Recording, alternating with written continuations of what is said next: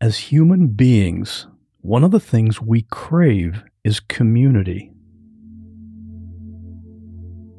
We need social interaction, and we want to feel like we belong in a group, whether it's family or coworkers or a church or a local club. It seems like we just have a need to be with other people. But for some people, there are times when we like being alone. I ride my bike every morning, and it's something I really look forward to, just being out there for an hour, just me and my own thoughts, and maybe a podcast or two, of course. For some reason, in our modern society, there's sometimes kind of a stigma with doing things by yourself. I know some people who would feel a bit awkward going to see a movie alone. That doesn't bother me at all, though.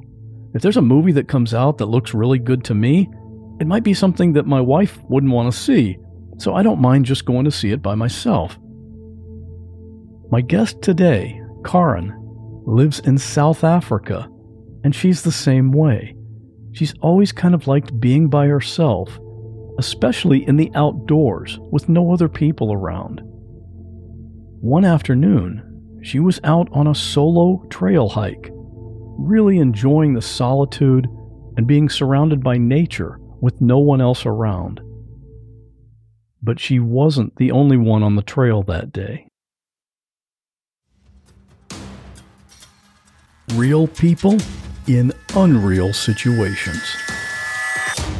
There is a man standing in front of me in my bedroom. My friend has been shot. I'm literally inside the river, and I'm inside my car. He had told me multiple times that he was going to set himself on fire. If you say my name or try to look at me, I'm going to kill you. And he was just sobbing. He said, Mom, tell me you're going to be okay. And I jumped on the hood of the car, and I held on. And I looked into the garage, and he was hanging from the rafters. I had somebody standing on my neck.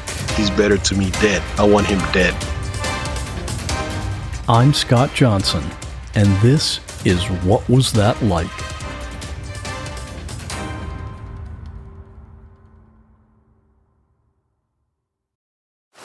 Now on Netflix, inspired by the unbelievable true story of a fake hitman, comes the new movie, Hitman, from Academy Award nominee Richard Linklater. At 96% certified fresh on Rotten Tomatoes, critics are calling Hitman a smart, sexy crime thriller with surprises at every turn. Starring Glenn Powell and Adria Arjona, Hitman. Now playing on Netflix and in select theaters. Rated R. We took it all. We brought them to our land. An endless night, ember hot and icy cold. The rage of the earth. We made this curse. Carved it in the blood on our backs. We did not see. We could not, but she did. And in the end, What will I become? Senua's Saga. Hellblade 2. Play it now with Game Pass. One of the aspects of this story is poaching. How common is that in this area, and what animals are usually being targeted for that? Poaching is a very big subject. It's not... So when you talk about poaching, most people think of elephant and rhino and stuff like that, and sort of big game killing endangered species for valuable body parts. And there's a lot more to it than that. Poaching basically just means illegal hunting. So the kinds of poachers that I ran into that day they're not looking for big game. They're not hunting for meat, and they're not hunting for skins or anything like that. It's actually highly organized illegal gambling networks. They take dogs into nature reserves. And I'm not entirely too sure how it works or where the money side of it comes in, but it's something to do with betting on the dogs. And they send these dogs to track and kill game in the nature reserves. Where this happened was in the Midland region in KwaZulu-Natal. And where you were hiking was pretty close to where you live, right? Yeah, so I stay in KwaZulu-Natal in South Africa. So it's the Natal Midlands region. So it's in a mist belt. It's very mountainous, valleys, hills, very green, very lush, very, very beautiful. This particular reserve is, I mean, there are many, so many in the area. This particular one is about 6 minutes drive from my house. And it's huge, too. What I read is 900 hectares, which for the Americans listening is about 2,200 acres. So this place is really big. Is it that big? I didn't realize it was quite that big, but I'm terrible with units of measurement. We would actually consider it relatively small, to be honest. It's a pretty small one to our thinking. So that's interesting. And what kind of wild animals would you expect to see when you're out there? That's actually a very good question for reasons you don't know. It's a safe hiking region in that it doesn't have any of the big five. It doesn't have any dangerous predators in there. There's rumors that there's leopard in there. There probably are, but they're impossible to see. They're so shy and secretive. But basically, there's no major predators in there that would be a threat to anybody's safety. It's not like in the States where you guys go hiking in Alaska and run into bears. You know, we don't have that problem there. So it's really pleasant pleasure hiking. Lots of bird life. And I've been going to this particular reserve since I was a child. All through my life, every time I've gone there, it's been wonderful seeing what we call buck, antelope, deer, and of all different species, so many different species. It used to be teeming with them. And then the last couple of years, I was overseas for a long time. And then every time I'd come back home to South Africa, I'd visit this nature reserve. And the last few times that I went there before I moved back properly, there just wasn't any. Just a massive sudden lack of fauna.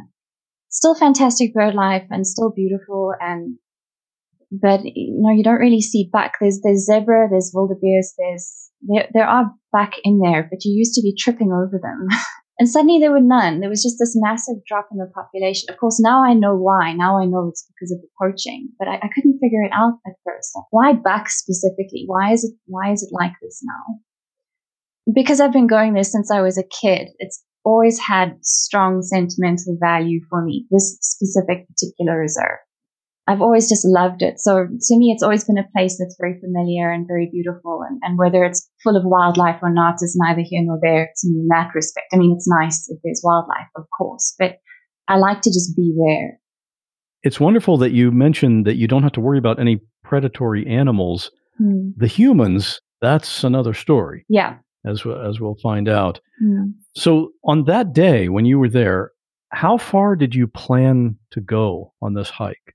It was just a day hike. I wasn't planning on doing anything spectacular. I kind of went there on a whim.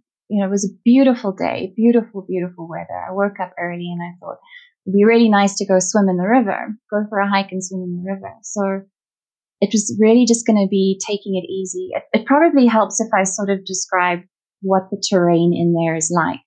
So it's basically a very, very deep valley. So the nature reserve fences in a massive valley, very, very steep. What you do when you arrive there is you sign in at the reception and then you drive. And then around the rim of this valley, there's a dirt road. And you can park your car at various points on this dirt road. And then wherever you leave your car, you will hike down. And you hike all the way down into the where it's flat at the bottom where the river is. And, you can do whatever you want down there. But to get in and out requires hiking these very, very, very steep trails through the valley. So as far down as you go, you're kind of thinking in the back of your head, I have to go that steep mountainside to get back up to the dirt road. Exactly. So it's even a case of it's a hot day, I want to go swim in the river. You swim in the river and you by the time you get to the top again, you're going to be sweaty and hot again because it's such hard work and quite strenuous hiking in its own way. So for a hike like this, what were you wearing and what do you carry with you? I was wearing a swimsuit, like bikini thing, underneath because I knew I would be swimming. And then I was wearing not jeans, but they look like jeans, but they're not as thick a fabric, just sort of stretch pants that have a little bit of weight to them because of pushing through undergrowth and stuff and didn't want to have bare legs.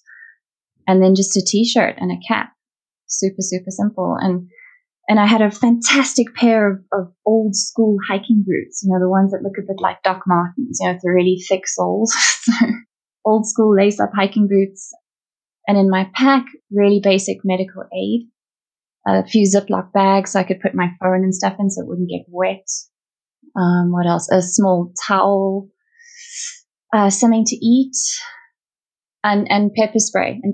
So I'd actually, people came after me for solo hiking. And I have some thoughts on victim blaming. We can get into that later if you want. I don't know. But I'm not a complete idiot. So I did bring my pepper spray with me, and I'd actually made like a kind of a belt holster thing so that it would be around my waist and I would just completely forget about it. So I'd be hiking and I'd forget that it was there, but it was secure on my hip. So I always had that. Your pepper spray, your mace is only as good as you can reach it. So if it's the bottom of your bag, you may as well not even be carrying it. So I always made sure that mine was easily accessible, that if I needed to grab it, it was right there. Obviously now, after this, you're more aware of surroundings and the dangers of being alone and that kind of thing. But how much did you think about that before it happened? I mean, obviously you had some thought because you were carrying mace. Yeah. But was it something you were very much aware of? I was aware of it, but the way I see it, it sounds silly to me now in a way, but I would always think I refused to live my life in fear. Solo hiking of any type is always going to carry with it a certain degree of danger. And I don't necessarily mean being attacked by people or animals or bitten by a snake or, just spraining your ankle on a hike can create a life or death situation. It can. You know that going in. You should know that going in. The best I could figure is, I've got pepper spray on me. I have had combat training for what it's worth. Turned out to be worth a lot, actually. And I'm as prepared as I can be. The odds of it happening to me are still very, very low. But if something does happen, I do have a few things in place to help me. I could rant and rave a little bit about this, but do you want to live your life always dicing it on those odds, or do you want to just live your life? I mean, it's not like I was walking into a war zone. I was going into a nature reserve. No one had been attacked there before. No one's been attacked there since. What can you do? Yeah, it's a calculated risk. Absolutely. And again, it's not like I wasn't completely naive. I don't know if that makes it better or worse that I did it anyway, but I wasn't naive and I was prepared. Should the worst happen, I was prepared for that. Even as I was thinking, it's okay, it won't happen to me, I did still do my due diligence, Take us from when you started hiking to what happened that day. I arrived, I signed in at the reception. Yeah, I got in my car again and I drove through the gates and I went around maybe about 10 minutes drive, maybe a bit more. I couldn't actually say for sure. Along the dirt road. It's about a third of the way along. So not a massive distance, not the kind of distance you'd want to walk though. And stopped my car and then I hiked down. I knew the spots on the river that I wanted to go to. I had a specific area in mind. I love this particular hike because you go by these abandoned A-frame sort of camper hut type things that are on stilts. And because it's been disused for so long, it looked really creepy. And I liked that. It was like walking into the Blair Witch Project type area. So I love that hike. I love visiting that area. And then I love this spot by the river. So that was my plan. So I parked my car and it's a really lovely hike. So it's all grassland at the top and then it rapidly starts to descend. And as soon as you get into the sort of shadow fall, it becomes really dense with vegetation, and then you're hiking through indigenous forest. Were you following a trail, or is it just hacking your way through this brush? No, this is a set trail. It's a specific. It's very narrow, and because it's so sheer, it kind of zigzags, and there are sort of little drop-off points where you have to be a bit careful. Again, like I said, with solo hiking, be careful because just falling off a drop-off, you're going to get quite badly injured. So be careful. So it's pretty steep and it's a really refreshing hike in that it gets you nicely exercised. And you have to think a little bit because of how narrow it is. It's usually a bit slippery as well because of the canopy cover, and it's quite moist. So I hiked down there. I messed around at the top a little bit. I zigzagged off of these teeny tiny little side trails and was just sort of reacquainting myself with some trails I hadn't been on in a while. Reached my Blair Witch house area. I hung out there for a little bit. And then I went to the river to go and swim. I was really just taking my time. I was just enjoying the day by myself. I went to the river. I had a really wonderful swim. The water was freezing, which is always fantastic. And it's a brilliant section. It's the one thing I haven't gone back there, and I really miss it actually. It's such a lovely place to swim. It's got these boulders that you can walk across, and it's quite a nice current in certain sections, or there's rock pools on the sides that you can just hang out in. It's just blissful. It's lovely. Sat on the rocks for a while. I had my lunch. Really glad I ate. So it had been a good couple hours in all between the hike down, the messing around, and then the time in the river. I was already there for a good few hours. And in this first section, the first part of the hike, you didn't encounter any other people. No, not at that point. Let me think. I did actually. I passed 2 other hikers at the bottom by the river that's right. I remember thinking, it's unusual. And I was kind of bummed that I'd bumped into them. I didn't want to see people. I really liked being on my own. I remember thinking, damn, there's other people nearby. Am I going to have to switch spots? Am I going to have to go somewhere else? Or can I stay where I want to be? I didn't want to be around people. So my plan was that I would leave the river.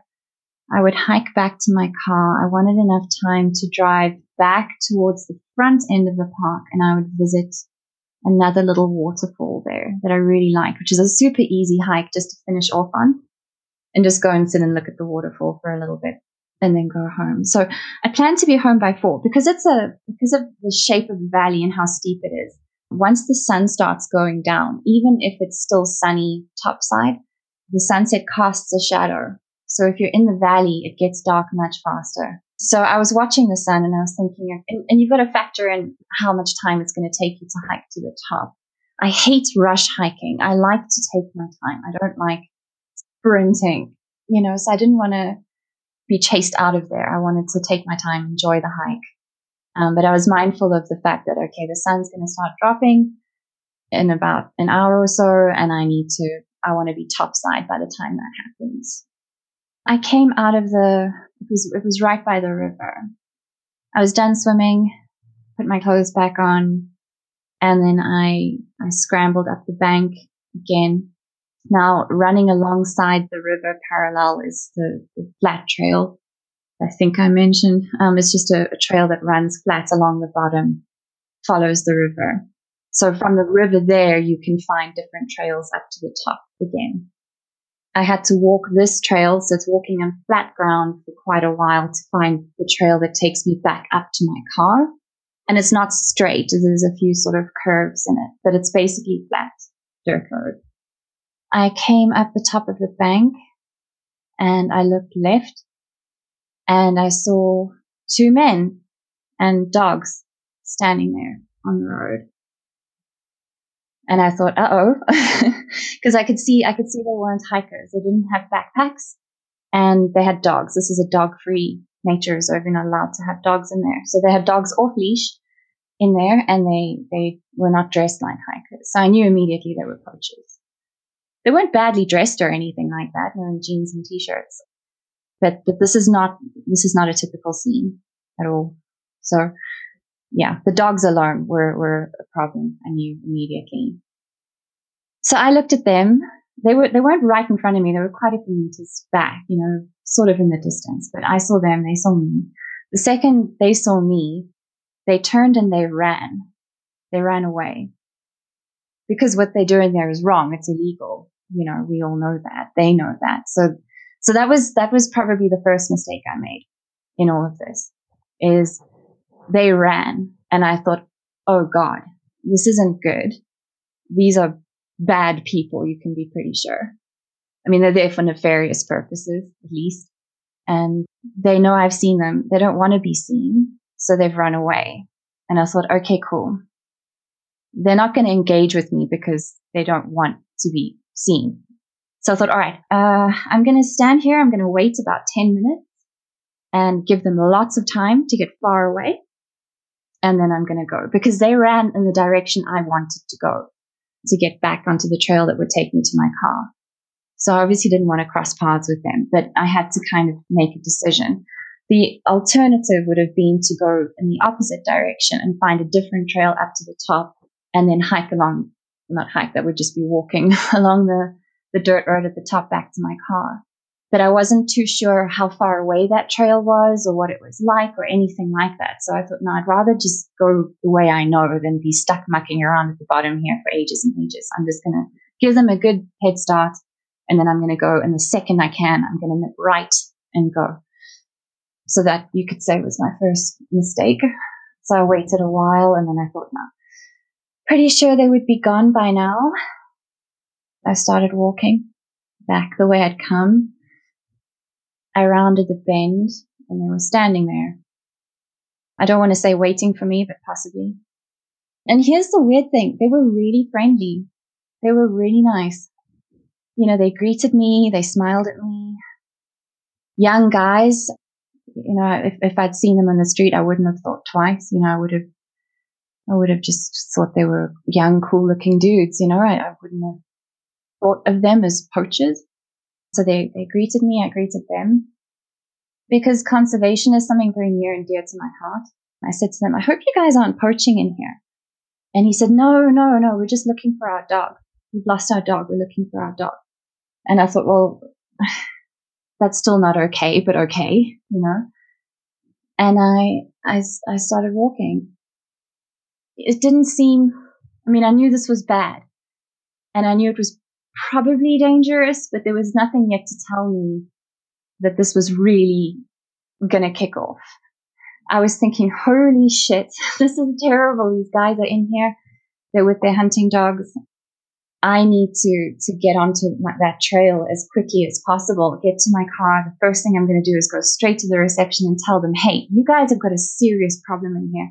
You've got poachers in here on a warm day, on a weekend. You know, when there are quite a few hikers in that you could imagine in the area, they are brazen enough to be by the river down there on a day like today. You guys need to sort it out. You know, I was thinking, shit, this is bad. But yeah, so that was my plan. I was thinking, okay, just hurry up, just get onto the trail and get to the car as quickly as you can. What can I say? When I plan a week of meals, I like to have some variety. And with hundreds of meals to choose from, CookUnity has that part covered. Go to cookunity.com/what or enter code WHAT before checkout to get 50% off your first week. Not too long ago, I tried the cauliflower and chickpea coconut curry. I love curry anyway, but even if you're not normally a fan, you should try this one. It's one of the dishes prepared by Chef Michelle Bernstein here in Florida. She has a couple of restaurants here, and she's also a judge on the TV show Chopped, so you may have already seen her. But aside from the taste, it's the convenience. Because let's face it, even if I knew how to cook, I don't have time. These meals are delivered fully cooked. So when mealtime rolls around, I pick out what I feel like eating, and within just a few minutes, it's ready. No prep and no cleanup. And when I say variety, I'm talking over 350 different meals from dozens of chefs. You can decide based on a chef you like, or protein content, or just what you prefer. The menus are updated weekly, so there's always something new. Make the best meal plan ever with the convenience, chef-level quality, and endless variety of CookUnity. Go to cookunity.com/what or enter code WHAT before checkout for 50% off your first week. That's 50% off your first week by using code WHAT or going to cookunity.com/what. We took it all. We brought them to our land. An endless night, ember hot and icy cold. The rage of the earth. We made this curse. Carved it in the blood on our backs. We did not see. We could not, but she did. And in the end, what will I become? Senua's Saga. Hellblade 2. Play it now with Game Pass. Grand Canyon University, an affordable private Christian university, is one of the largest and fastest growing universities in the country, offering more than 270 programs online. In addition to federal grants and aid, GCU's online students received nearly $130 million in institutional scholarships in 2022. Find your purpose at Grand Canyon University. Private, Christian, affordable. Visit gcu.edu/myoffer to see the scholarships you may qualify for. I walked for a little while, actually, and then I heard this panting behind me, and it was one of the hunting dogs, and it was on my heels. It didn't do anything, but it stayed behind me. It was tracking me. These dogs are highly trained. It's very possible that they sent it after me to track me. It's quite possible. I don't know, but it is a possibility. So I had this dog, and I kept hearing it panting, and I knew don't run, because if I run, that's going to incite the predator instinct. Then it will chase me, and I don't know, there's so many decisions you have to make on what you don't know, in these situations, and just try to make your best educated guess on what to do. So I thought, I've got a dog following me. I was hoping that they would call it back. They weren't calling it back. And then I thought, I can't risk it chasing me if this is what I think it is. And then from behind me, I hear one of the guys call, "Give us your bag or you die here." And then I thought, oh shit, I am really in trouble here. This is very bad. Just did the math quickly. There's 2 strong young men here. There's 2 men. There's a bunch of dogs, and there's me. Whatever they want to have happen, I don't know how much of a say I'm going to have in it. I don't know what I will be able to do to control the situation beyond what they want to have happen, which is the most hopeless, helpless feeling. I don't know how to describe it. Just to know that you're completely at the mercy. Whatever, something bad is going to happen, and there's nothing you can do. It's going to happen. Is just such a horrific feeling. And I thought, pretend you didn't hear him. Just pretend you didn't hear him. And as I'm walking, I'm looking to my right. So to my left is the river, and to my right is where the valley starts rushing up towards the top. So I'm looking for breaks in the brush, thinking if I can get to the trail, I can bolt up the trail, and at least I'll have higher ground, and maybe I can throw stuff at them. Or I don't know. I'm trying to think of how I'll be able to protect myself in this situation. Didn't have a lot of options. I remember just holding my pepper spray. It was literally at that time when he first threatened me that I went, okay, it's going down. Something's going to go down here. I took my pepper spray in my hand, and I made sure I was holding it really tight. And I tried to walk faster, but I didn't want to excite the dog too much. So I was just walking faster, desperately looking for any sign that this trail was coming up, and already starting to get weak. It's funny. I always used to think that adrenaline would make you strong, and it really doesn't. It makes you feel quite weak. I felt like my legs were kind of melting. I feel my knees sort of dissolving. And I thought, shit, you have to try and keep it together, and trying to talk my body into cooperating with me. I'm probably going to need to do something. So just praying for some sort of physical strength to stay with me. So I didn't respond to them at all. And he said, "Give me your bag." And then the one guy came running up behind me, and he said, "I want sex." And I just said no. But the funny thing as well is that he was asking me quite politely, please, I want sex. Please give me sex. I want sex. Like that. And I kept on saying no. It's amazing the stuff that comes out of your mouth in these moments. Because I turned to him and I said, I don't even know you. Because taking it on face value, it was just so bizarre to me that he would ask me like I'm going to say yes. Like, in what world would I be okay with that? It was just so bizarre. The fact that he was asking politely is almost creepier than if he was just demanding. Yeah, it is. It is. You don't quite know what to make of it, which is why I think we were almost conversing, because it wasn't this aggressive thing. I mean, okay, the one guy had threatened to kill me, but beyond that, this was an exchange. It was almost like he was trying to create a space where we're negotiating or something. Anyway, so I said no, and as I'm walking, he starts groping me. So he starts trying to sort of grab me as I'm walking, and I just stopped and I stood. And I don't know why I didn't spray him with pepper spray then. I don't know. I don't know why. But I couldn't stand that they were behind me the whole time. Now he started trying to touch me, and I've got my back to them, and I can't cope with that. So I said to him, go ahead, leave me alone, and go ahead. And I pointed up the trail in the direction that I wanted them to go. And he stood there and he smiled at me. He just stood there smiling. And we just had a kind of standoff. Again, he didn't do anything. He just stood there. He didn't, when I turned to face him, he stopped trying to touch me and he just looked at me, and I tried to tell him where to go, and he smiled. And there was a couple seconds like that, and then I thought, I have to go. I don't know what to do. I have to go. And I started walking again. Same thing. He didn't follow me at first. So I'm walking. I don't hear, he's not following me anymore, and I hear the dog panting behind me. This dog is still tracking me. And then suddenly I hear this rush of footsteps. And he runs and he tries to tackle me to the ground. So he came up behind me, he tried to sort of hook me around the waist and tried to knock me down onto the ground. And I didn't fall. I stayed on my feet. I think that was the first surprise for them, is that I didn't go down. I think they were expecting me to just collapse, and I didn't. I stayed on my feet. And, the other guy had run up as well. So now I'm facing the two of them. So now it's three of us facing each other. And then they start saying, give us sex, we'll kill you. And then the other guy punched me. He hit me through the face. He got me just by my left eye.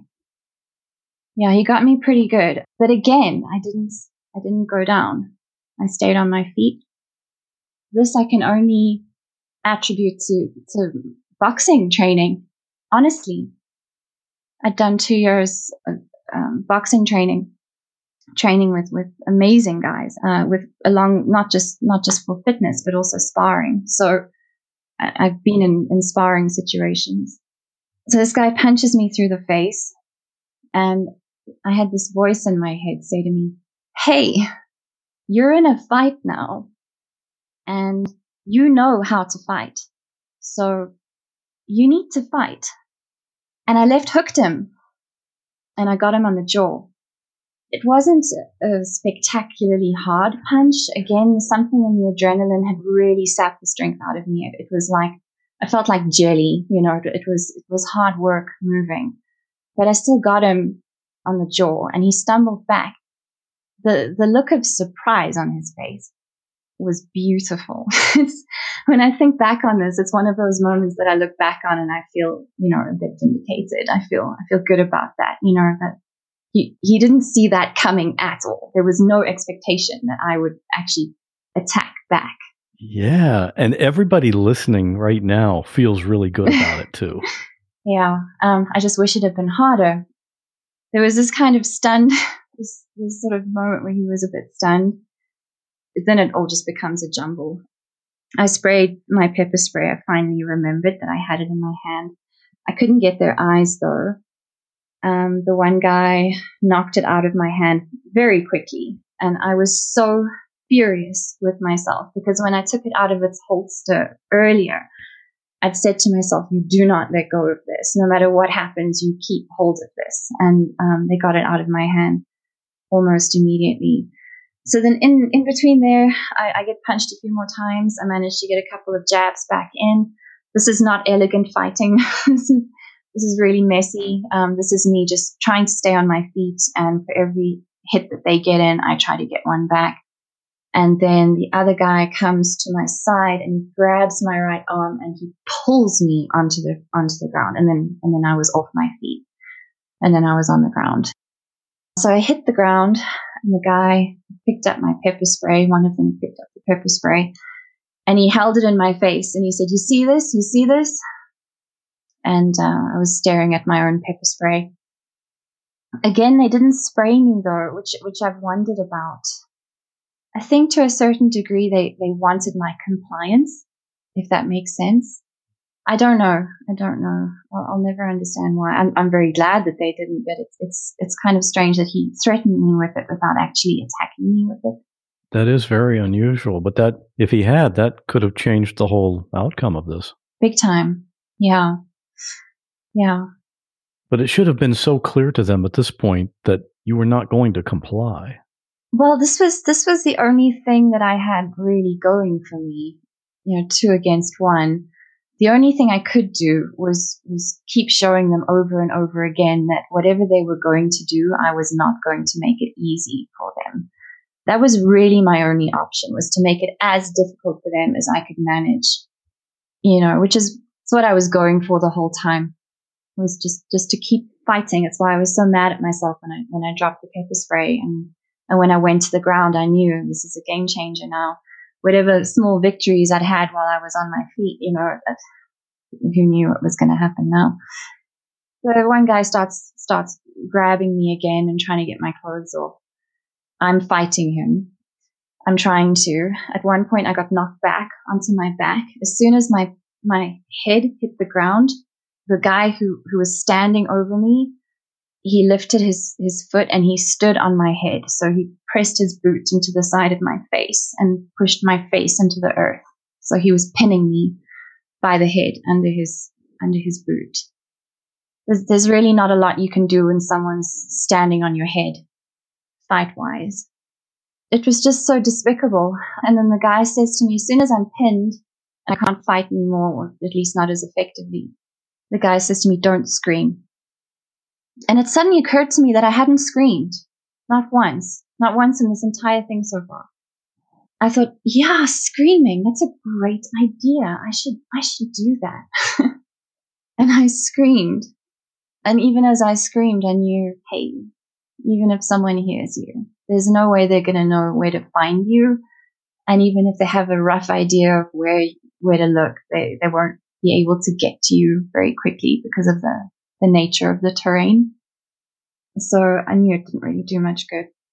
And then, I don't know, in between him groping me and stuff, I don't really know what happened, but I disassociated for a little while. I don't know, it would have been just a second or two, but there's a black space there where I suddenly came to, and I realized that I wasn't fighting anymore, that I was just lying completely still, that this guy was standing on my head. His friend was kind of kneeling in front of me between my legs, trying to get my clothes off, and I wasn't doing anything. I was just lying completely still. And then he was touching me. At some point, my pants had ripped, and he was trying to touch me between my legs, and I realized he's going to rape me now. He's getting ready to rape me. It came from this black state of nothingness, just this fugue, blankness where I wasn't fighting, to suddenly waking up and registering that this is real, and this is the last chance. This is my last moment to do something, because I knew that if he does, they're probably going to kill me, and even if they don't, I will kill myself because I won't know how to live with it. I just knew there's no way I can survive this. One way or the other, if this happens, I'm not going to come back, and I can't cope with it. So there was this voice in my head that was just trying to get me to rally, and it just this realization that this really was the last chance that I had to stop this. And I don't know where I got the strength from, but I pulled my knee back and I kicked him in the chest. I kicked him square in the chest. And in a way, it's an advantage that I disassociated because I'd been lying passive. So he really wasn't expecting it. So I got him solid in the chest and quite hard. And he fell backwards. And then as soon as he did that, the guy who was standing on my head, I don't know why, maybe in surprise, I don't know. He lifted his boot and I was able to move out from underneath his shoe. And then I was just kicking again. I was, on the ground and I was just thrashing. And then the guy then he said, let's just go. He said to his friend, let's just go. This is the guy who was standing on my head. He says, let's just go. I don't think it was that it was one specific power moment. I think it was just the fact that I had not stopped fighting really throughout. And I was making it clear that I was going to keep fighting. So it wasn't worth it. It wasn't worth it for them. So then somehow my backpack, it had come off my back, but it was sort of looped through my elbow kind of thing on my arm. And then the one guy has the presence of mind still to bend down and to grab my pack and pull it. And there was a bizarre moment there where I was actually fighting him. Like I didn't want him to take my pack. So I was holding my arm close to my chest to stop him from pulling it away. And then I realized, are you crazy? Are you crazy? They are trying to leave. Let them go. Let them take the goddamn pack. And I let them go. They grabbed my pack and then they ran off. And their dogs followed them. And they were gone. So it's like a combination of relief, but still, you obviously you're still in shock. I don't think I really had a minute to celebrate. I just lay there for a minute or two. Again, probably disassociated or kind of fugued out. I don't know. But then I realized, you're still lying in the road. They could come back. The least you can do is hide. Maybe hide. So that if they do come around, you're not immediately obvious, So I crawled off the road and I crawled down this little bank towards the river side and into the brush there. And I hid. I found it. I just tried to get behind some bushes and I hid. I just lay there in the dirt and I tried to get my breathing under control. And then I tried to make myself as still and as quiet as I could. And I just hunkered down and I listened. I was listening for the sound of the dogs coming back. I was listening for the sound of voices, footsteps, anything. I just tried to make myself as still and as small as possible. And I just hid and I listened. And that was all I did. There's no thought. There's just listening. Now I know how prey animals feel, when they're hiding in the undergrowth. Now I know how they feel. If you see a rabbit quivering in the grass, I know exactly how it feels. Time does a very, very, very strange thing when you've got that much adrenaline in the system. It could have been anywhere from 10 minutes to half an hour. I have no idea. But somewhere in that point, I realized, okay, so the longer you stay here, the worse you actually make it for yourself.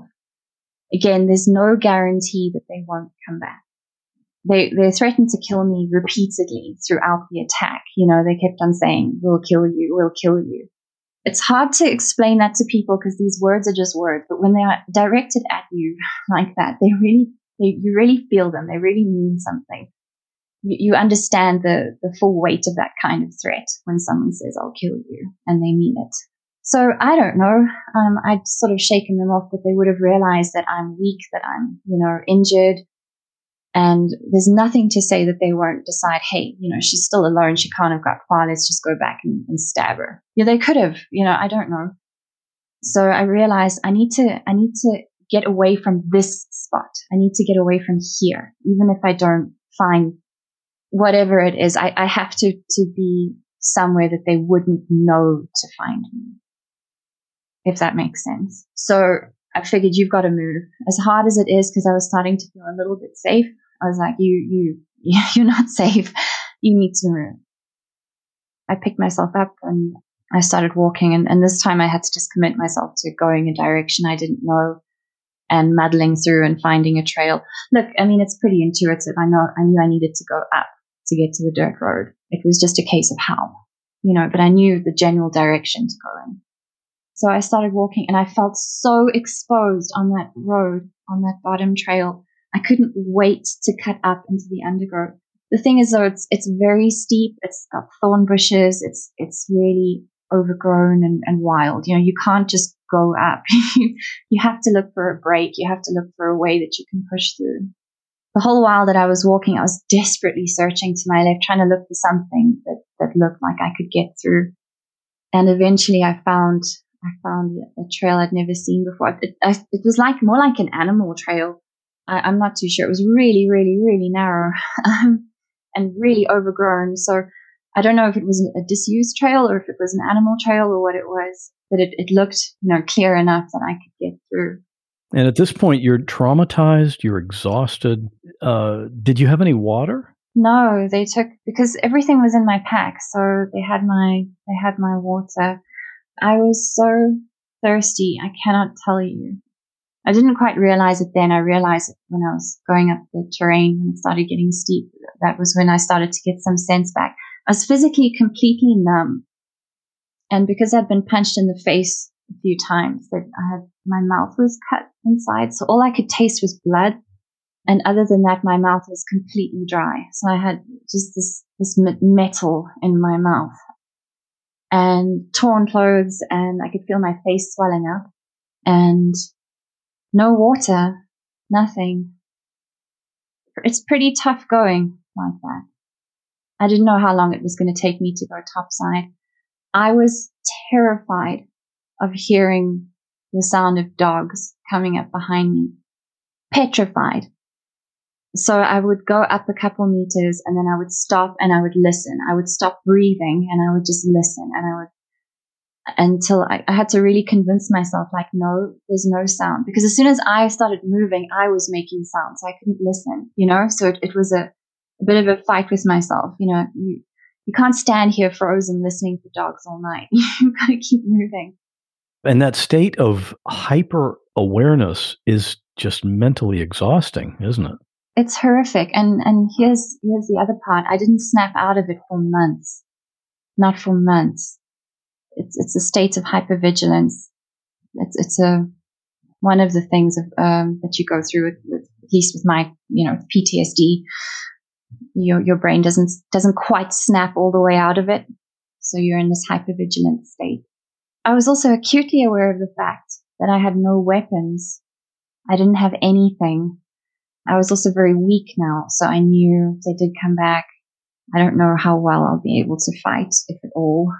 So I was looking for rocks. So as I was moving up, I was grabbing these rocks, and I could only carry so many at a time. So I had these rocks in my hands. I'd find a better one, I'd throw one. And the plan was that if they came up behind me, or if a dog came up behind me, I would just start pelting it. So I was, hiking up, just swapping these rocks in and out of my hands, trying to go up.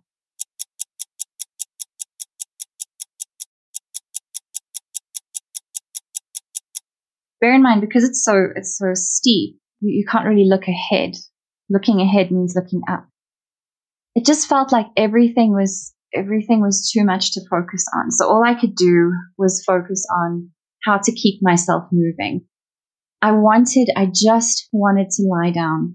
That was all I wanted. I just wanted to lie down and disappear. I wanted the world to go away. I was so tired and so thirsty, and I don't know how to explain it, but I just wanted absolute stillness. And I knew I still had a ways to go. I still wasn't safe. I wasn't back home. They could, feasibly still come after me. I didn't think it was likely, but it wasn't impossible. And I didn't know where I was going to come out. I didn't know how long a hike it was going to take me to get to the top, how long to get to my car. Even when I reached my car, I didn't have my keys anymore because they were in my pack. So I wouldn't be able to just get into my car and drive out. I would have quite a walk ahead of me. By the time I reached the reserve reception, it would probably be closed. And all these things to worry about, all these things to think about. There was no time to relax, no time to look after myself. I remember this is where it gets interesting, because it's almost like my mind split. And I tried explaining this to a psychologist. It's like I became the mother and I became the child. The child was saying, please, can I sit down? Was saying, I'm so tired. I'm so thirsty. Please, can I sit down? And the mother would say, I know you are, but you can't yet, in the sweetest voice. So you've got to keep going. And I was making these little bargains with myself. I was saying, okay, you see that tree up there? When you reach that point, you can sit down for 10 seconds and you can breathe and you can catch your breath, and I'll let you relax for 10 seconds. Is that okay? I was making these little deals. Then I'd reach the tree and I'd sit down for 10 seconds and I'd want to just stay there forever. And then the voice would come back and say, honey, you've got to move now. You can't stay here. You see that? Let's go for that rock. Let's walk. Let's keep moving, and you don't stop until you reach that rock, and then you can stop again. You know, trying to get myself to keep moving from point to point until I'd reach the top. That's just, I'm just fascinated by that. The way the mind can come up with methods for self-preservation and survival. It's just incredible.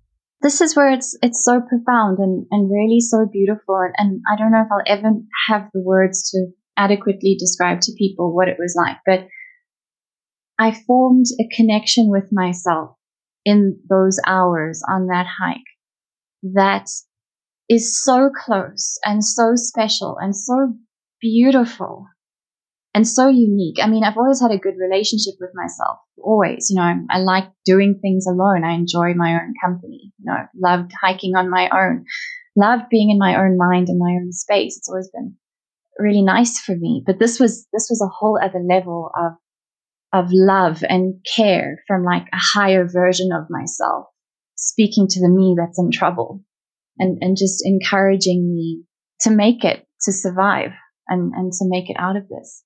I read where one of the things you wrote about this was that you said, I was in the deepest conversation with my soul. That's just something that I think very few people experience. Yeah. I don't have words for how lovely it is. And it's terrible that it comes at such a price, but it's a completely remarkable thing. And honestly, it's the only thing that got me through. And I don't just mean on that day, I mean in the months that followed as well. It's a bond that's never been broken. Whatever's going on in my life, that voice is still there to talk me through. And I feel like I know myself on a level that's really profound and complex and multi-layered. You know, I know myself from quite a few different perspectives. So I kept going, and then suddenly this trail widened. I suddenly popped out at this quite nice, recently redone campsite, which I'd never seen before and didn't know was there, with these little wooden hut things. They're not like full protection, but they're, you know, for, so if people are overnighting and they need shelter. And it was clear and it was quite clean. It obviously been recently built, recently installed. And here it's strange because I had a very strange reaction. I didn't think, oh yay. I thought, oh shit, because I didn't know who was there. And I thought about it after, and I thought, you know, even if the game ranger was there, I probably would have hid from him. Anyone I saw in that moment, I probably would have hidden from them. I don't know how to explain that, but to me, a stranger wasn't, in that context, if I ran into anyone, it wasn't going to feel safe for me. I don't know. I was terrified. The other thing is that there's nothing to say that the poachers don't use that as a base. They might. You know, a lot of the similar sort of campsites within that reserve have gone to ruin, and there's signs of the poachers using them. So I don't know. I thought, shit, some guy could step out there with, I don't know, they would have weapons here. I don't know. But there was a tap. There was an outside tap. It had water. And I didn't know if it was connected to any pipes, but I could see a tap there. I need water. I want water so bad. And I kind of edged around. I hid in the bush and kind of edged around, and I listened for anything to indicate that there were people. Didn't hear anybody. Eventually decided, okay, no, it's safe enough. Let's go see if there's water in this tap. And I opened the tap, and water came out, and it was the most beautiful thing. I've never been so happy about a tap opening. So I was just gulping back water and just frantic. And then the mommy voice came in again and said, listen, you can't drink too much. You're going to throw it up. Stop. So I had to stop myself from drinking. I wouldn't have moved. I mean, it was amazing. And then it became the next thing of thinking maybe I should stay the night here. You know, it's the child that just wants to go to sleep. You know, the child is speaking again and saying, please, can I just curl up? You know, it looks safe. There's water here. Can we just stay? And going, no, you can't. You have to keep moving. We're not safe until you're home. That was the first time I wanted to cry, was when I left that campsite. Up until then, I hadn't cried or wanted to cry. It was the first time I felt like I need to cry. But I knew that if I let myself cry, I would lose all strength and resolve. I knew that. Again, the mother voice saying, when you're home, you can cry as much as you want. But until we're home, no. It's a no. Yeah, you can't spend that energy because you need it. Absolutely. Absolutely. As much as you want to. And it's also almost like a luxury thing. You know, you have to be in a safe place to cry. Really. You know, you have to. So it was just a hard no. And that was so difficult. Having to leave and not letting myself cry. Profoundly difficult.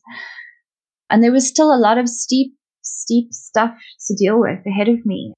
So I kept going. At least this time now I was properly on a trail. So, you know, I knew that the top was getting closer with each step. I just reached a kind of halfway point, I guess. So things were looking up. I was making good progress. I just had to keep moving. And I kept on pushing. And then finally, I looked up and I saw sky through the branches at the top, which meant that it was flat up there. So I was about to break out onto the top. I was about to exit the valley and reach the top road. And I knew it was, then I could consider myself safe. Not home yet, but safe enough for now. So there we go. So I pushed out of the valley and now I'm on the dirt road. I'm at the top and I'm under the blue sky. I'm out of the valley. And again, I just wanted to lie down. I just wanted it to be over. I just wanted the whole world to go away. And there's no time. At this point, I was actually starting to feel pain as well from my injuries and stuff. My face was throbbing.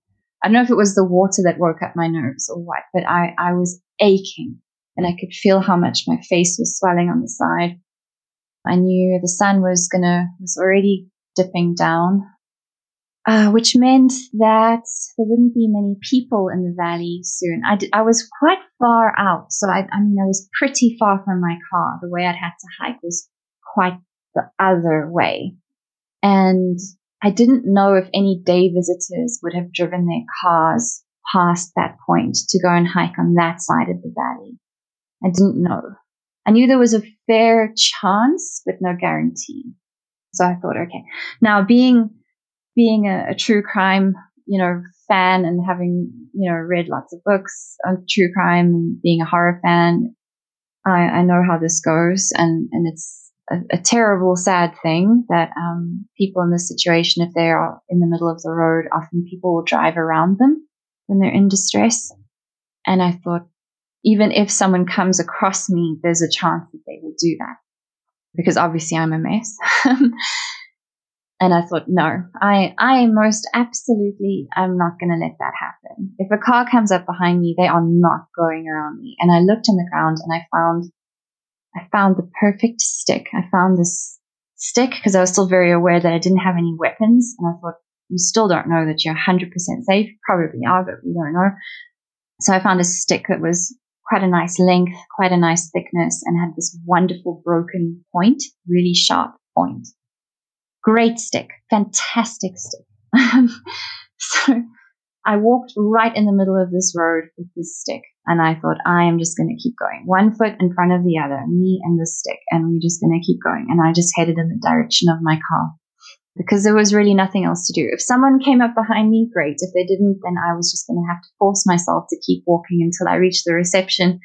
If it was closed up and locked, then I would just sleep by the front door and whatever, deal with what may come. But so long as I was moving in the right direction back to safety, that was fine. So I had to just keep going like that. There are no words for how exhausted I was. It was such an effort to make my feet keep moving. And every time there was the slightest uphill incline, I would want to just stop and lie down because I couldn't face the uphill. Even if it was just a slight rise in the road, it was so hard making myself move. And again, it's the mom voice. It's just, you have to. I'm sorry, but you have to. So one foot in front of the other. You don't have to run. This isn't a race. But just so long as you're making progress, it's good. So let's just keep going. And I had to keep encouraging myself like that. I walked for ages. I found my car. That was another really hard moment. Because my car, I'd left that. When I left that car there, I was a completely different person. Excited to go swim in the river. There's my car waiting for me and I can't get in. There's nothing I can do. I have to just keep walking, leave it behind. So I kept going. And then it was, ages and ages and ages. And then eventually, finally, I heard a car coming up behind me. And I turned around, and because I was slap bang in the middle of the road, they couldn't go around me. So I turned and I faced them, and I waved my arms in the SOS. And I walked around to the passenger side, and the woman rolled down her window. And I said, "Please help me, I've been attacked."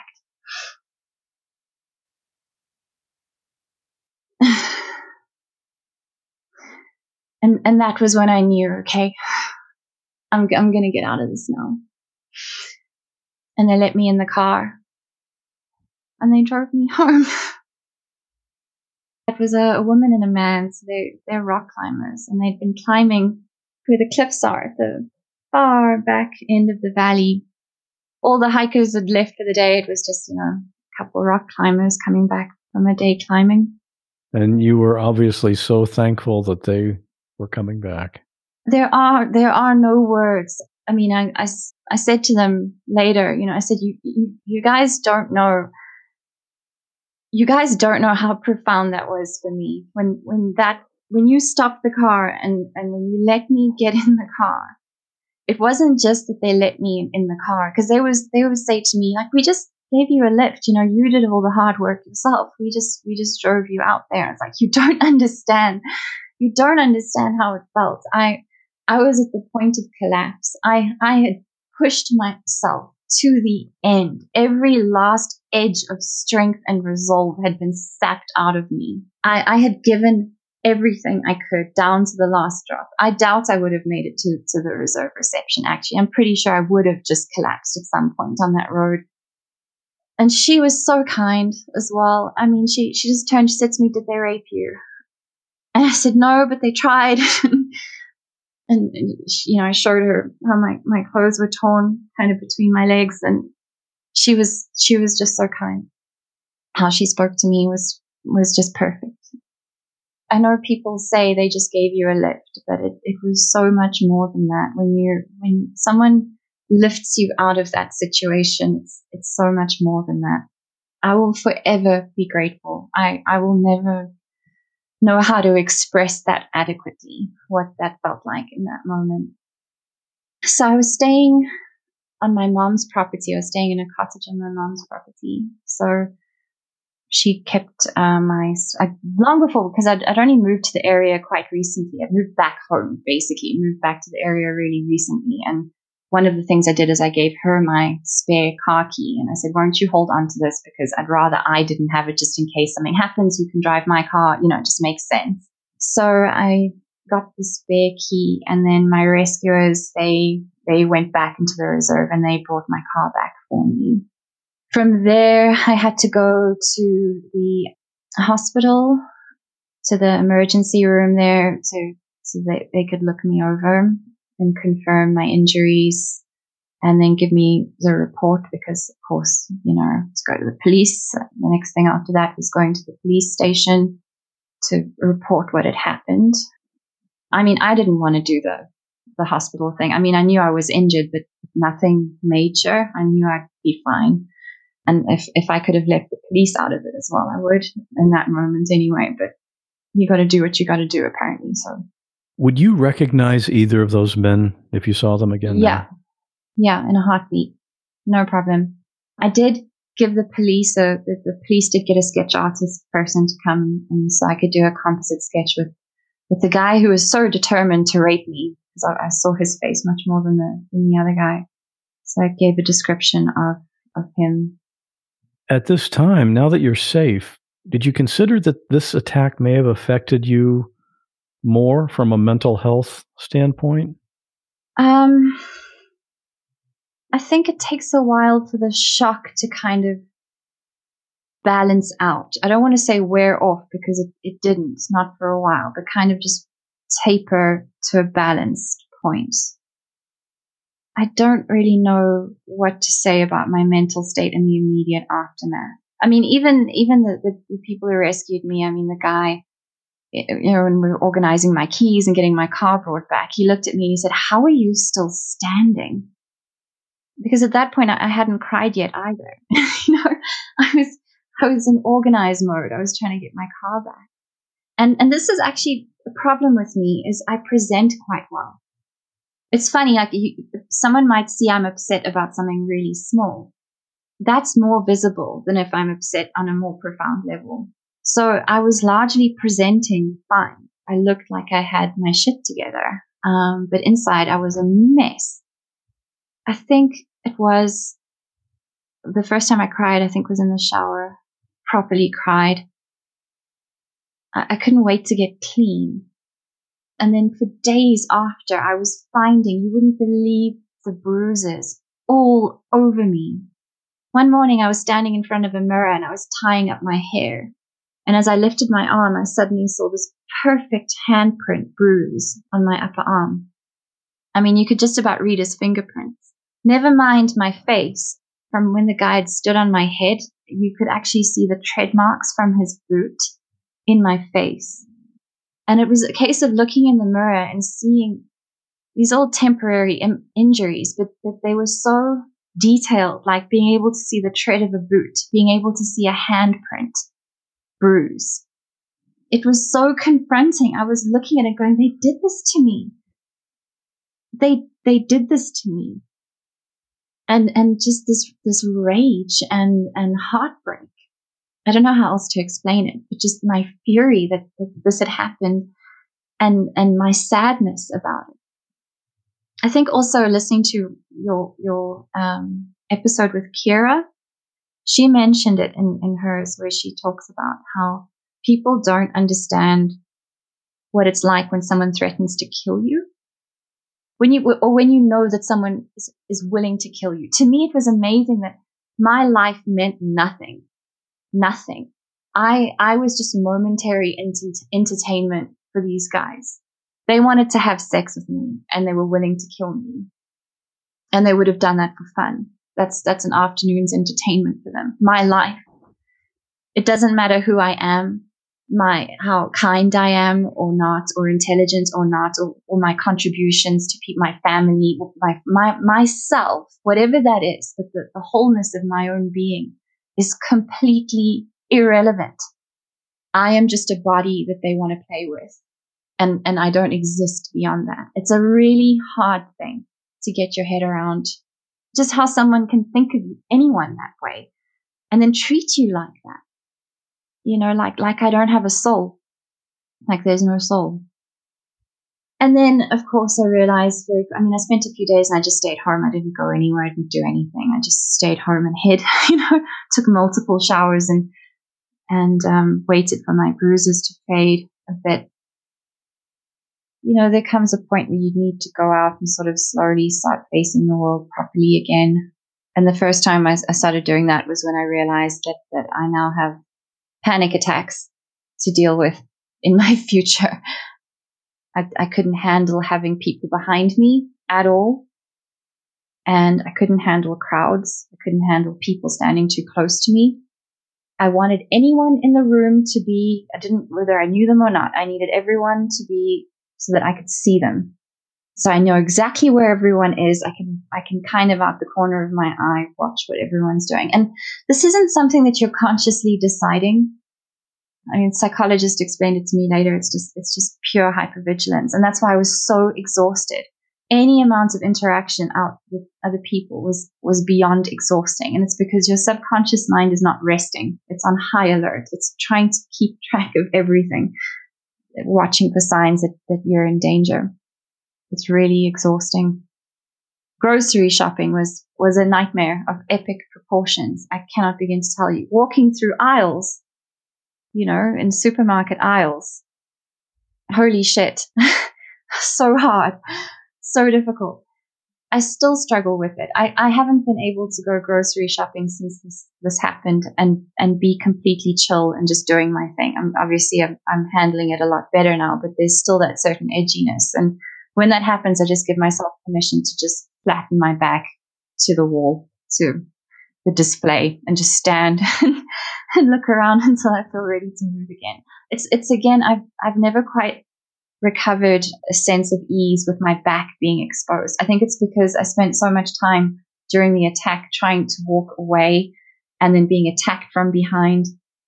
And that was a huge issue for me so much on that trail, was the fact that they were behind me and I couldn't do anything about it, you know? We haven't mentioned yet what your career is, but I'll say it now. You're an author of horror fiction. And one of the really interesting things you told me is that you've seen horror as therapy. Can you elaborate on that a little bit?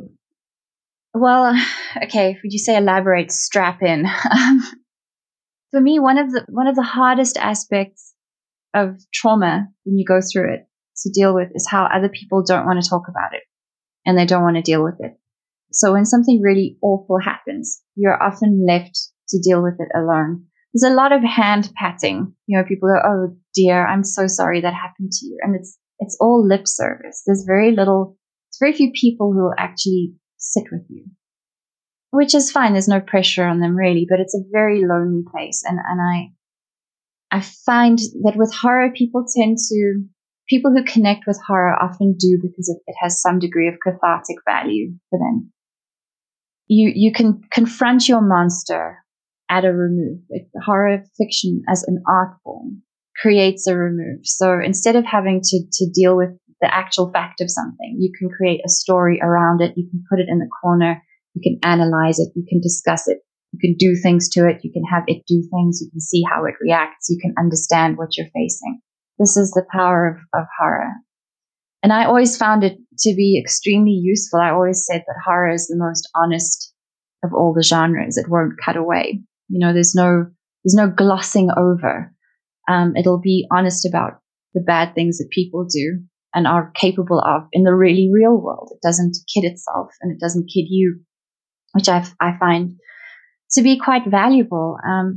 You know, just because you're a fan of horror doesn't mean that you like people getting hurt. It's quite the opposite. It's an act of empathy. You know, if you didn't care about what happened to the character, it wouldn't be horrific. You know, it wouldn't horrify you. So when you're watching or reading horror, that is what you are doing. You're identifying with the character. You're identifying with what they're going through. You know, I mean, when I was hiding off the trail after my attackers ran off, and I was hiding there, I had that thought where I realized, you know, I have seen this scene in so many movies. I have seen women in this exact situation so many times. Now I'm the one hiding in the bushes, quivering with blood in her mouth. It's me now. And they might come back and kill me. I've got to move. A friend of mine, also a horror writer, he joked with me, sort of saying, and in a way, you were in training for that day your whole life, which I suppose is true. Have you thought about incorporating some aspects of this experience into future writing? That's a really tough one. So this is the funny thing, is that since this attack, I haven't been able to finish anything. I haven't written any new books. I've started tons, but I haven't finished anything. I think the first short story that I tried to write after the attack, I decided, okay, I don't want to write about the attack. I want to write fiction. I'm a fiction author. Thanks. I don't need to tell my life story. So I'm going to write a completely different story. And I started writing a story about a woman who goes for a job interview. It's in this building with a big lobby and an elevator, and with a bunch of elevators. And she gets in an elevator, and then it stops off on another floor. And then this other guy gets in. They have a few words of pleasant conversation. And then the elevator jams, and she's stuck between floors. And then she's stuck for a while with this guy. And as they're talking, he becomes more and more threatening and creepy, and their conversation changes until she's in I was halfway through this thing when I realized I'm writing about the attack. I tried to put it in an urban setting. And I thought, God damn it, I'm not doing this. I don't want to do this. I can't do this. So I never finished it. It's been 2 years now. And as much as I keep telling myself, I refuse to have my ability to enjoy life taken from me, and I refuse to have the things that I've done in the past be taken from me because of this. Something has definitely happened to how I create. I have started another book. I've gotten further with this one now than any other since the attack. I'm hoping I will actually finish this one. But I've definitely changed as an artist, and it's just a case of figuring out how much and what that means in terms of my own creative process and what I create. I'll still go with, we say horror, I'm a dark fiction author. I don't really write about monsters and stuff. I write about people and what people do. So I think when you're an artist, you're always talking about yourself, whether you know it or not, in your work. It just comes with the territory. So I'm sure I will be writing about this attack in many ways, many times in the future, and it just won't be obvious, maybe. How can people find you or check out your work? They're welcome to Google my name. That should return quite a few. Otherwise, there's my Amazon author page, which has all the stuff I've written together in one place. I am on Twitter. I just don't really use it. I vastly prefer Instagram. I've only just recently started using Instagram though. I've been slow to this whole social media thing. I'm not the biggest fan of it because I'm actually quite a private person. So for me, it's been a case of trying to strike a balance between how much of myself do I want to share with people. We'll have links to your Amazon author page and your other social accounts. So if people want to follow you, I've followed you on Amazon, and I'm looking forward to when I get that notification that you've got a new release. Thank you. Yeah, give me like a year. And one other thing I wanted to ask you about, part of your recovery or therapy, so to speak, you've discovered rock climbing. How did that fit in? Through my rescuers. So like I mentioned, they're rock climbers, and they were coming back, and they were lovely. So once I'd kind of recovered a little bit, I messaged them and I said, hey, I'd like you to see what I look like when I'm not, completely shredded.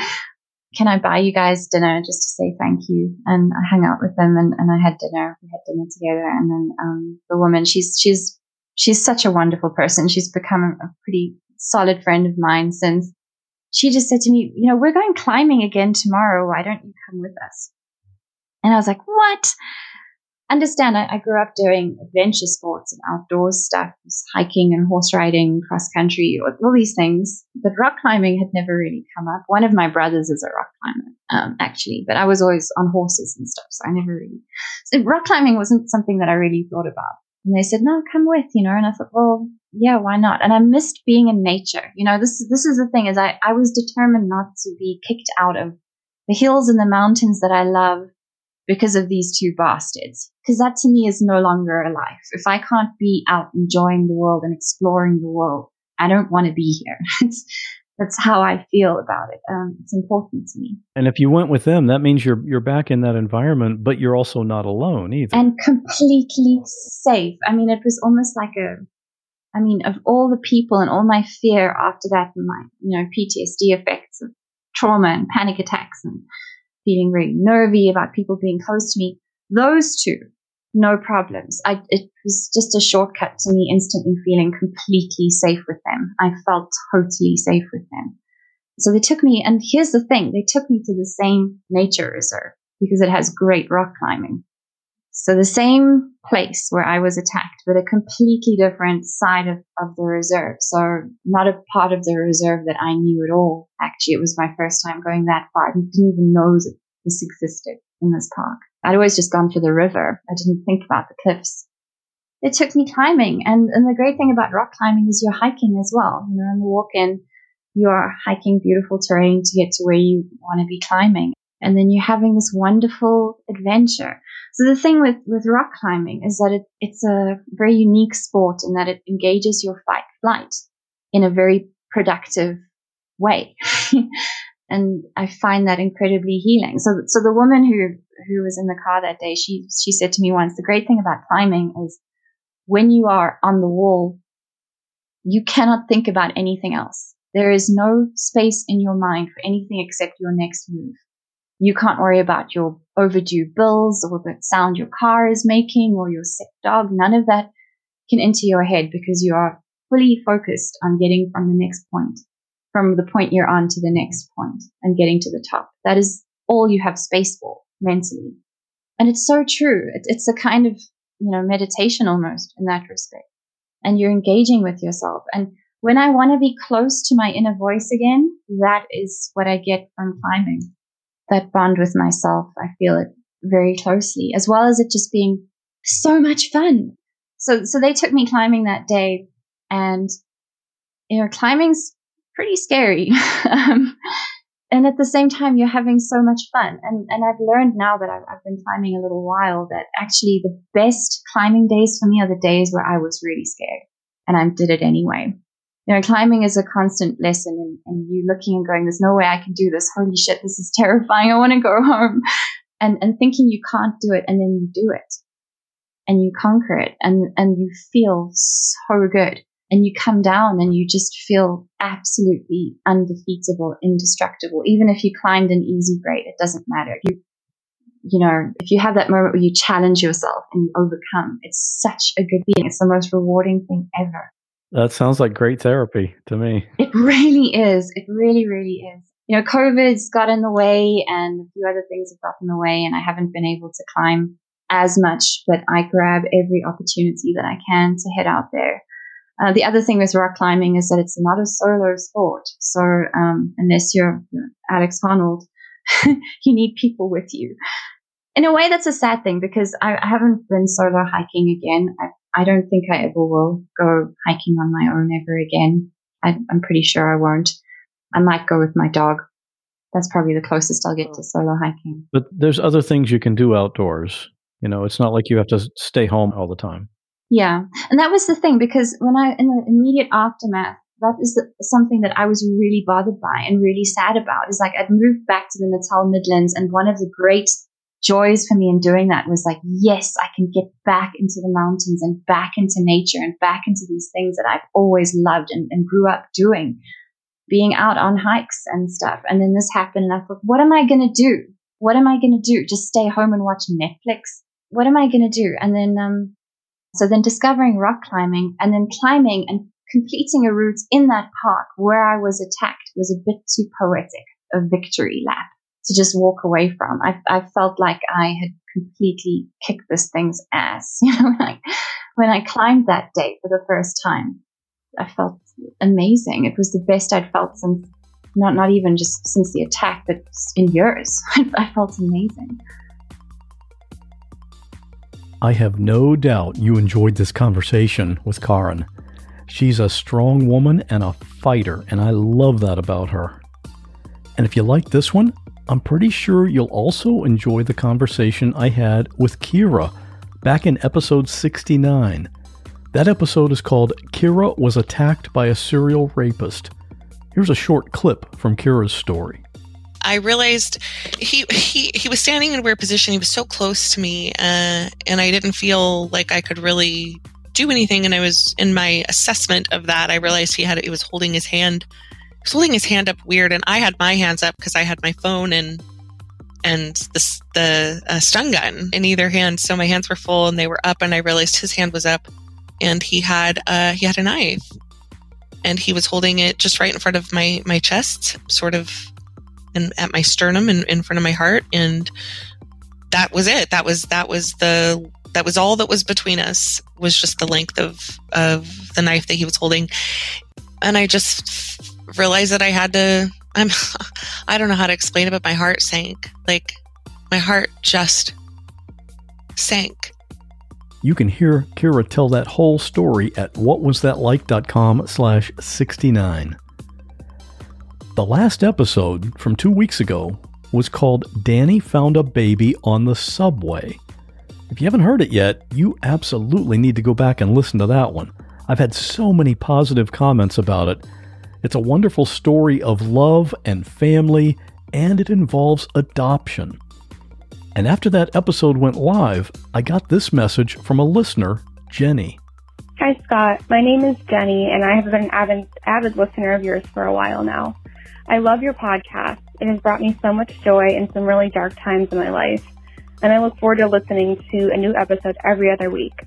I wanted to reach out about the most recent episode you played about Kevin's adoption story. One part stood out for me over the rest. At the end of the episode, you were describing Pete saying he felt that he didn't have any skills of being parents, so who are they to move forward with the adoption? Your reassurance that any two people can be parents who have love to give really hit home. My husband and I lost 3 babies mid-pregnancy 3 years in a row, so 1 per year, and I have felt so helpless since the last baby was lost, not feeling that I was good enough of a person to be a parent. I still feel as though those miscarriages happened to us for a reason, but it has been very difficult to figure out why. I have been apprehensive about beginning the adoption process, but your words have touched me and made me realize that love is the most important thing a baby needs. I think our baby is out there somewhere and will be ready for us when we are ready to meet them. We will be able to figure out the rest together as a family. Thank you for giving me this positive message of hope. Now, is that awesome or what? Jenny, I think you are on the right track. And just like that baby was lying there on the floor in the New York City subway, just hanging out until Danny noticed him, I believe your baby is out there somewhere waiting to be found by you. And when that happens, please call me back and let me know, because I'm sure everyone that just heard what you said will want to know when it happens. Okay, a couple more things before we have our listener story. We have a brand new raw audio episode. This one is episode number 20. In this one, you'll hear the full 911 audio of the call that was made from the filming location of the movie Rust, starring Alec Baldwin. Hi, I'm calling back from Bonanza Creek Ranch. We actually need 2 ambulances, not 1. You need 2? Okay, give me 1 second. And there's a call where 2 people come back to an Airbnb where they're staying, and a man literally follows them into the house. He's in the house. What is he wearing? What color is his clothes? It's a black t-shirt. And there's also a call involving a man who actually contacted me to tell this story on the podcast, and it involves a parent's worst nightmare. It's a baby! It's a baby! She's always looking at me. Ma'am. I've got to have some help here. You can get that full episode and all 19 of the other raw audio episodes by supporting the podcast for just $5 a month. And you also get a personalized note and a What Was That Like sticker from me by mail, and a personalized audio message from me, and you get all the new episodes of the show without any ads. Right now, there are about 170 people who support the show each month, and new ones are coming in all the time. I'd love to get that up to 1,000 supporters, and that's definitely going to happen.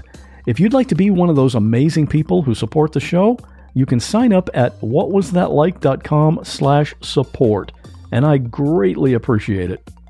And the story you just heard with Karin is the last episode of 2021. We're about to go into a new year, and I have some plans and goals for the podcast in 2022. One goal is to move the podcast listener community from Facebook to a different platform. That's mostly set up already. I just have a few more things to get in place, but that's going to be happening pretty soon. If you want to be one of the sort of beta testers for that new group, drop me an email and I'll get you in early. And the other sort of big project I have planned is that I want to have transcriptions for each episode. I know there are some listeners who have limited ability to hear, and it would just make it so much easier for them just to be able to read the text of each episode. So I'm looking into various options for getting that done. Of course, with 97 episodes, that makes this a pretty big project and a fairly expensive one. I can't do this myself because of the time involved, so I'll be hiring someone or several people to do this. So for the listeners who support the show, that's where some of your money is going to be going.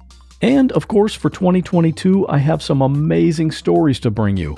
Some of them I've already recorded, And I can tell you right now, you are going to love them because I want this show to be your favorite podcast. I want you at the end of every episode to be thinking, wow, that's a story I'll never forget. I even want you to cry sometimes. I know that sounds a little weird that I would want you as a listener to cry when you're hearing a guest talk about what happened to them, but I know when someone on this show is telling a story like that, a story that brings out some deep felt emotion, it's a good thing. And it's not always because of tragedy. We have some happy crying here too. So I'm looking forward to starting a new year. 2021 was a great year of growth for the podcast, and I have no doubt it's going to be found by lots more people this coming year. And you can help that happen by telling your friends about it. I know you already do, because that's how a lot of people discover the show. All right, let's get on to today's listener story from Garrett. Stay safe, and I'll see you with the next episode in 2022. Oddly enough, in my headphones, I was listening to some courtroom analysis of a high-profile shooting case when the commotion started. 3 consecutive bangs, and then a 4th. Immediately, I knew they were gunshots, and they sounded very close. So I went to the window, and I peered out to the street in front of my home. At first glance, he looked like a pile of laundry that spilled onto the road, because I didn't expect to see a body. A man had been gunned down and was sprawled out on the asphalt, and his legs were still on the sidewalk. He wasn't moving. I ran down the stairs to get a better look at what was happening, and I wasn't the only one. My landlord had just came down as well, and we spoke on the porch. People poured out into the fast food restaurant parking lot across the street, and some were frantic and others were calm. And from my porch, I briefly remarked about the dire situation with my landlord as we watched a passerby administrating CPR. Suddenly I realized perhaps I could help. So I ran upstairs to get a towel, and I ran back down, and I darted across the street. Between the cars, stalled in the traffic. I stood over the dying man and handed somebody a towel. When I looked down, I didn't see any obvious wounds, but he did have blood on his face. While one person on the ground was pumping his chest, others were gathering around. Background voices were making emergency calls and asking each other questions like, "What happened? Did you see anything? I was just inside and I heard shots." Most clearly among the voices, a very distraught woman, evidently from inside the restaurant, pleaded and cried to no one in particular. Over an order? Over food? I returned home and watched for another 20 minutes before an ambulance finally had him loaded up and drove away. My own vehicle was still stuck inside the yellow tape that marked off the crime scene. It became clear from the witnesses inside the store that an argument had broken out between a customer and an employee, and when they took it outside, the worker pulled a gun. Unfortunately, the man was pronounced dead at the hospital. I don't know what happened to the shooter. Over food. Over an order.